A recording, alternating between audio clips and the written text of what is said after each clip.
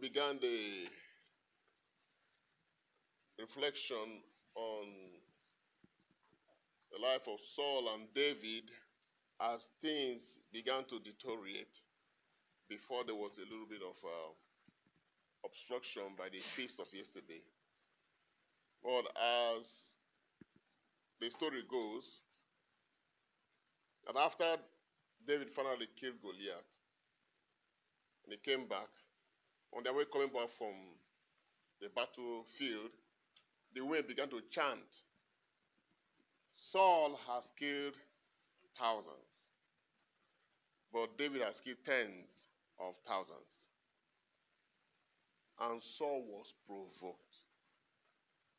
Why have they assigned to him more numbers than himself?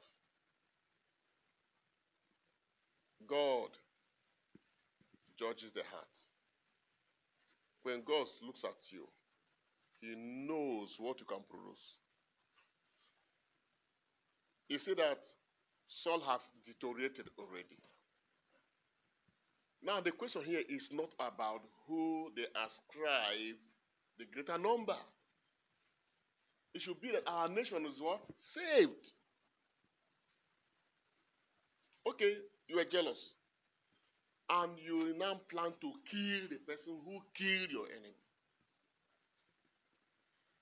You are in battlefield for 3 days, you couldn't do anything. If David did not come, Israel would have suffered great defeat. So David was the one that God used to bring deliverance. And instead of joining the entire,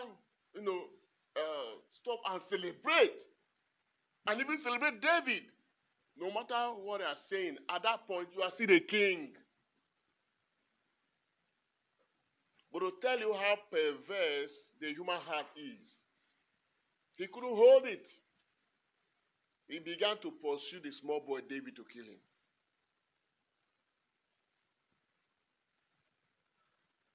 You won't know how dangerous you are until you find yourself in a certain position in life. They say the true color of a man is shown when he's rich, when wealth comes around him. That's when you can test his character. That's when you can test his faith. And look at David. You can see through his life too, he manifests what he has inside. The Bible says, from the treasures of your heart, you bear good fruit. Good tree cannot produce bad fruit. And bad tree cannot produce good fruit. You started pursuing the little boy. And at the point when Jonathan, the son of Saul, discovered that this was the plan, he went to even meet his father and said, "You're this young man, look at. He doesn't deserve this. Why are you angry with him? This guy is innocent. Can't you just see that God used him to just save us as a nation? Why are you thinking evil?" He repented though. He said, "Okay, it's true, my son. I think you're making a point. I won't kill him again. I won't kill him again." And Jonathan went and told David that I have spoken with my father now. I think he has repented. He's not going to do anything again. But behold again, Saul went and carried army, some soldiers, to seek and pursue David. Say hard condition.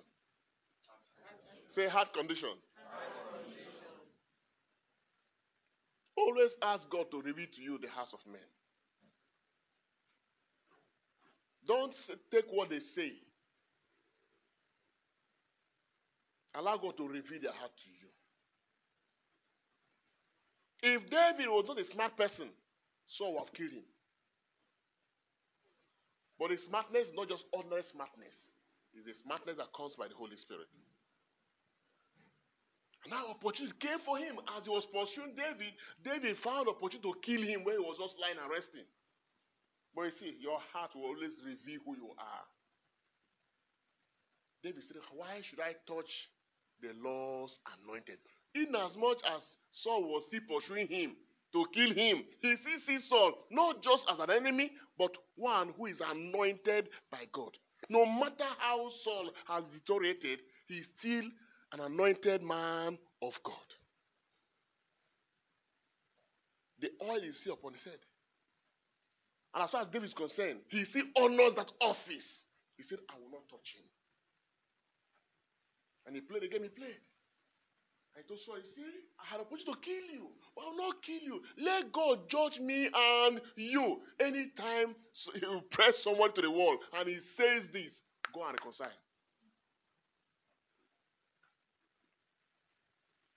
At this time, David was not anointed. He said, let God be my judge between me and you.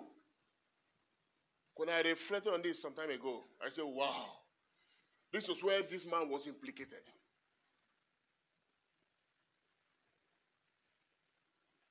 Invest in your heart. Invest in your heart. Let's pick up these virtues that made these God's generals, David, St. Agnes. Let's pick the things that made them who they were and build ourselves. We invest so much in building. We invest so much in our businesses, in our career, in building houses. We invest so much in building external things, but man has not taken time to invest in building his heart. And until we build our heart, wickedness will not stop. Perversity will not stop. Negativity will not stop. Man has conquered the world, conquered the space, conquered the earth, have gone to the deep levels of the oceans, explored everywhere, but man has not taken time to explore himself. Every part of the earth is conquered, but man has not conquered himself. Invest in your heart. Build your heart, the Bible says, with the word of God. Build your heart with the values of the kingdom. That you are anointed, that you are a Christian, that you receive communion, does not stop you from getting perverse. The devil will not relent until he has perverted your heart. And once your heart is perverted, your life is perverted. Because your life flows from your heart. You cannot be a perverted father and expect your children to become saints. It's not possible. You cannot be a corrupt mother and expect your children to be sound. No way. Because you are not feeding them with the energies of your soul. So you must take upon yourself to build your heart. We celebrate a young girl who was born in a very rich Roman family. Very young, very young. But early was able to capture the values of the kingdom. And she gave herself to the service of the kingdom by first professing virginity, that she will not get married to any man. That Christ has become her bridegroom. And she lived that way. In the midst of others who are pursuing to get married and have all kinds of fun in life. And she was identified and said, this one, she's among those who are of the way. That's what they called them those days. And during the great persecution, they picked her and tortured her to reject that life she was living. She said no. It's for better, it's for worse. Until death do us part. And she was martyred. She was killed. They beheaded her. A girl of 15, 16, 17 years old. This happened about 300 years after the death of Christ. So it's roughly about 1,700 years ago that this young girl yielded herself to the lordship of Jesus. And her name still evangelizes our generation. Dear child of God, don't waste this time God has given to you. Don't waste these resources of your body. Don't waste your life. Engage your life and be meaningful to God. That's the Christian calling. Engage your life. Let your life burn and be used to advance a cause of the kingdom values. Let's refresh our mind again on the kingdom values. You still remember them? 1 is righteousness. 2 is what? Sacrifice. 3 is what? Service. 4 is what? Love.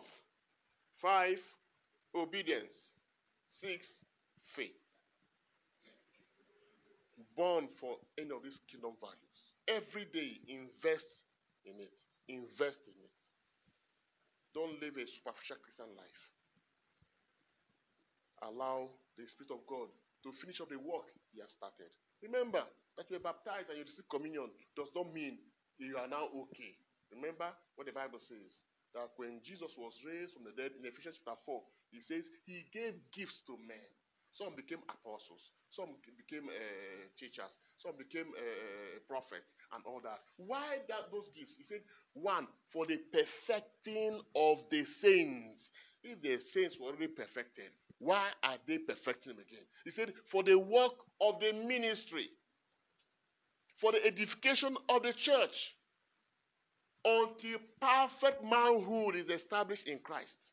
So we're on a good process. You need to be perfected.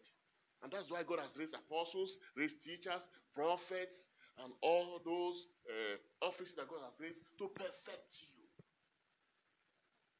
And so each time the work of the Holy Spirit that is going on to perfect you, the more you yield, the more the Holy Spirit will establish these values in your heart. And this entire journey of your life will not be a waste. It may be relevant to the people of the world, but are you relevant to God? May we draw strength from the courage of St. Agnes, who, identified herself for the kingdom and then paid the ultimate price of total allegiance by dying. Ultimate price of purity in righteousness. That we too, in our journey of life too, will be able to manifest this in the course of the time God has given to us through Christ our Lord.